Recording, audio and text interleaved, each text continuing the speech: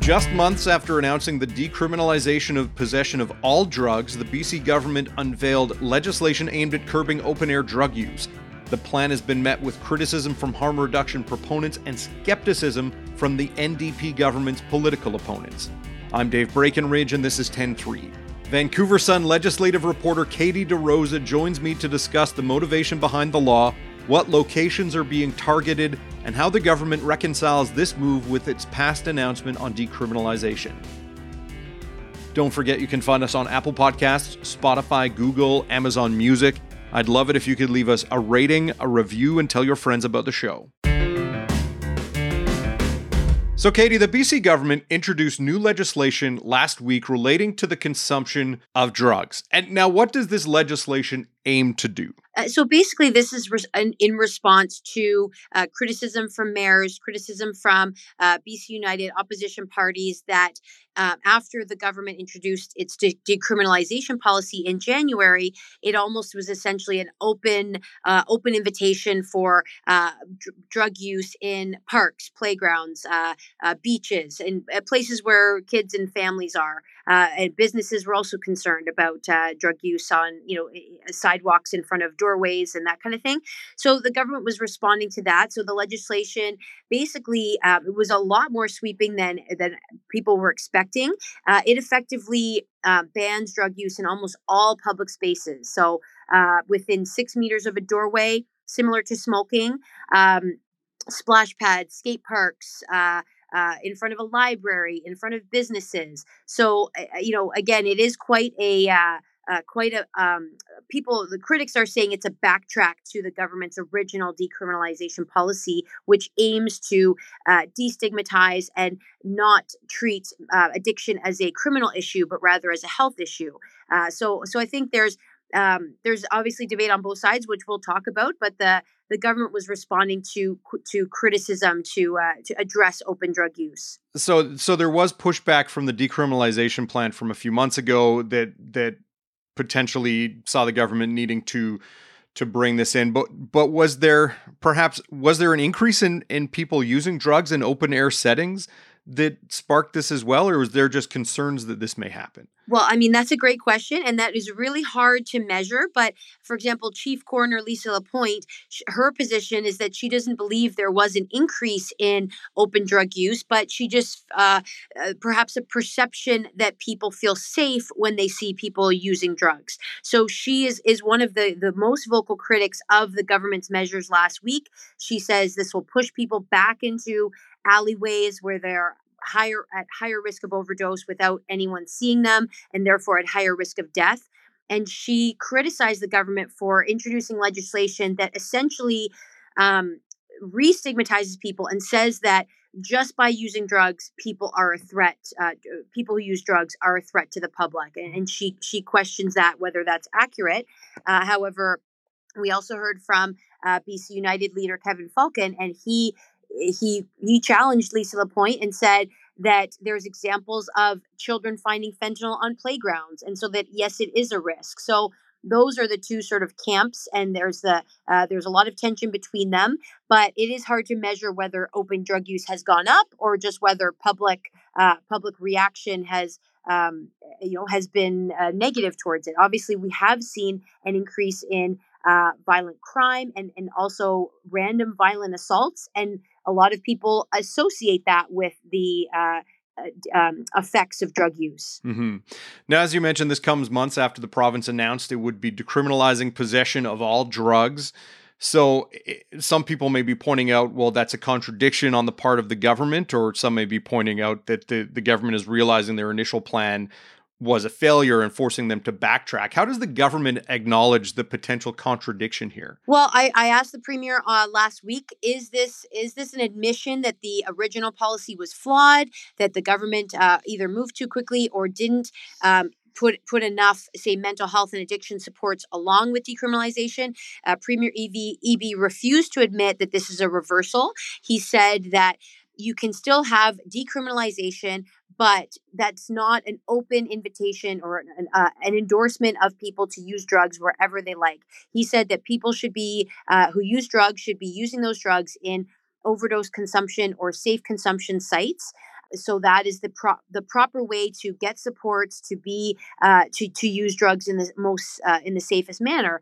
But again, critics will say there is not enough of those overdose prevention sites, so the government needs to step that up. One of my colleagues, Daphne Bram, she went to Portugal several years ago to study how their decriminalization system has worked. And the head of that policy said categorically, decriminalization alone will not reduce opioid deaths. You have to have treatment for whoever needs it. Someone should be able to walk into a treatment center or and get treatment that day. That does not exist in BC. So it sounds like decriminalization has not been followed up with the wraparound supports for addiction recovery that's needed. Now, looking at the mechanics of this proposed legislation, does this mean that police would have the power to arrest people caught doing drugs in any of these places that you mentioned, like parks or near daycare centers or anything like that? Or is it a case of they get a ticket? Like, how does it work if drugs are decriminalized there, but you can't use them in an open setting? What role do the police play here? Right. So the legislation does say that first, police must ask the individual to move along to a different area. So that's the first step. And if the person doesn't leave, that's when the police have the power to arrest that person and seize their drugs. But again, even just seizing the drugs, that seems to be a reversal from the original intent of decriminalization. Was that if you seize someone's drugs, they might be more inclined to commit a crime to get more drugs. So, or perhaps they had a safe supply, and if you seize those drugs, they might get a toxic supply that could lead to death. So again, there's criticism of police being able to seize drugs again if people refuse to leave the area. But Minister Mike Farnworth, public safety minister, stressed that the intent of the new law is not to arrest people, it's to gain voluntary compliance. And even Vancouver Police Deputy Chief Fiona Wilson, she also said that police will use their discretion and only arrest people when the behavior is problematic or repeated. So there is again, they're stressing that they want to get people to overdose prevention sites instead of arresting people. But again, we'll have to see how that plays out. Mm-hmm. And as mentioned, the Lisa Lapointe, the coroner, was not exactly a fan of this move. I can't imagine this went over well with other advocates of harm reduction. What's been the response in that sector? The people who work with these individuals on the streets, in open air settings, in safe consumption settings. What are some of the other concerns that have been raised?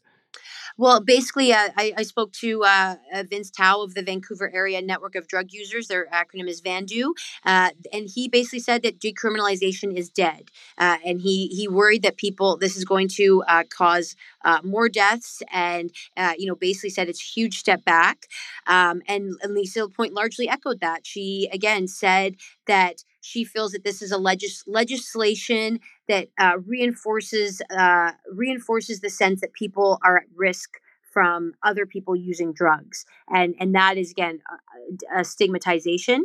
Again, Kevin Falcon responded to that, saying that back in the early 2000s, when he was in government, the government was trying to restrict smoking in public. And again, we have, you can't smoke within 6 meters of doorways. And he said, yeah, to some extent, the smoking is stigmatized, but we've seen a dramatic reduction in people smoking. Again, I asked Lisa Lapointe about that, and she said to compare smoking and drug use, which drug use obviously kills a lot more people. 6 people a day are dying. She does not accept that comparison. So I definitely think that in this case, the government was responding to several mayors who were moving to pass their own bylaws restricting drug use. For example, Port Coquitlam, Kamloops, Campbell River were all looking at passing their own bylaws, and the government didn't want a situation where individual communities had different policies, and so it was a patchwork of policies all over the place. So, it definitely seems like the government is trying, it's the Premier Eby says they're trying to find a balance, but so far critics on both sides are unhappy. So we'll have to see if this actually improves the safety in parks, and also if people if it leads to perhaps more safe consumption sites where people can use drugs. We'll be right back.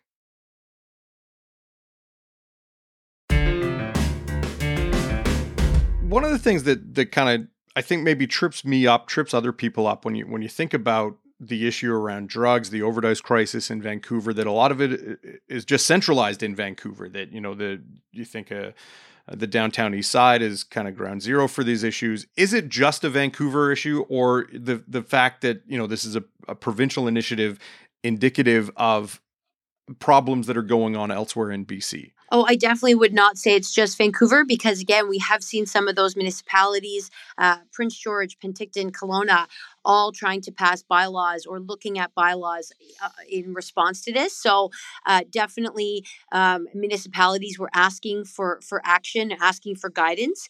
And you're right, a lot of the visibility is in Vancouver, but unfortunately, it seems like after the pandemic, people are really struggling with addiction, and it seems like the government is slow to catch up to having enough mental health beds, having enough treatment facilities, again, having overdose prevention sites, and also safe supply. There's debates about safe supply and to what extent people should be given harm reduction versus treatment. There is really a tension there between those two methods of safe safe policy for dealing with addiction. But today in Vancouver, there was an announcement of $1.2 billion in federal funding over 3 years for BC for both health and mental health. And Minister Jennifer Whiteside promised to increase the access to mental health beds, mental health supports.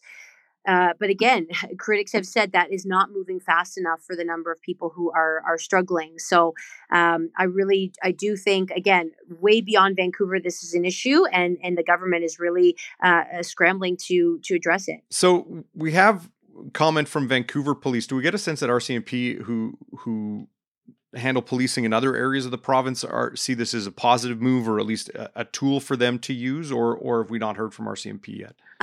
Well, there was some quotes in the press release, and it seems like with the BC Police Association, BC Chiefs of Police Association, that was sort of the spokesperson for several different police departments. But it does seem like police departments are happy to have some tools, because again, previously, if someone was using drugs in a park, there was not a clear piece of legislation to move them along.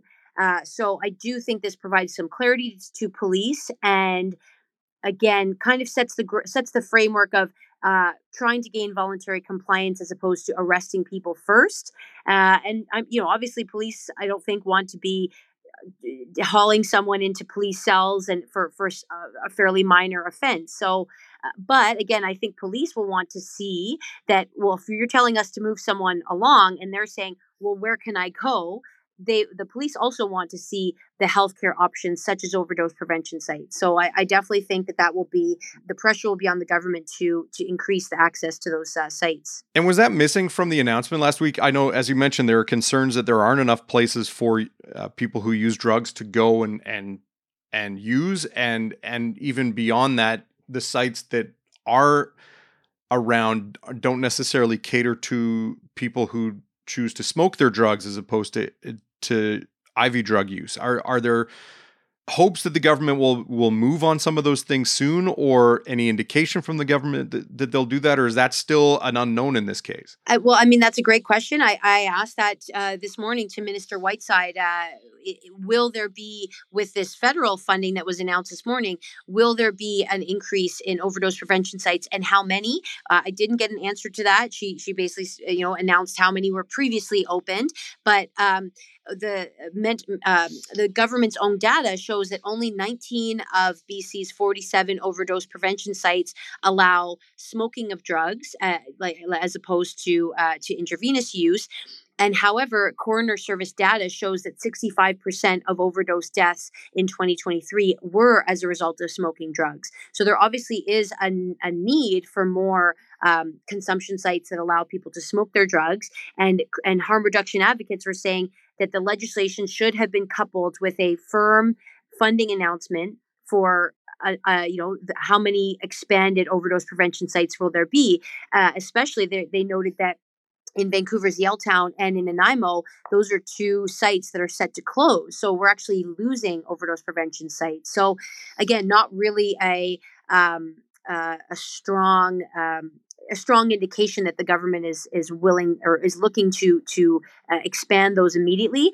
Even overdose prevention sites have had criticism from people in the neighborhood that they don't want them there. They attract they attract people who use drugs, and neighbors have been concerned about that. So that kind of raises the question of, well, where are people allowed to safely use drugs? So it definitely there's definitely vocal neighborhood groups who raise concerns with those sites. And so again, the government has to balance those concerns with the availability of people able to safely use their drugs. When can this legislation take effect? Well, I mean, the NDP has a majority, so it's going to tick away through the fall legislative session. I expect it will pass before the end of the session in early December, late November. So it sounds like in the next month or maybe 6 weeks, we will see this legislation, and then it will take effect right away once the legislation passes. So again, not much time.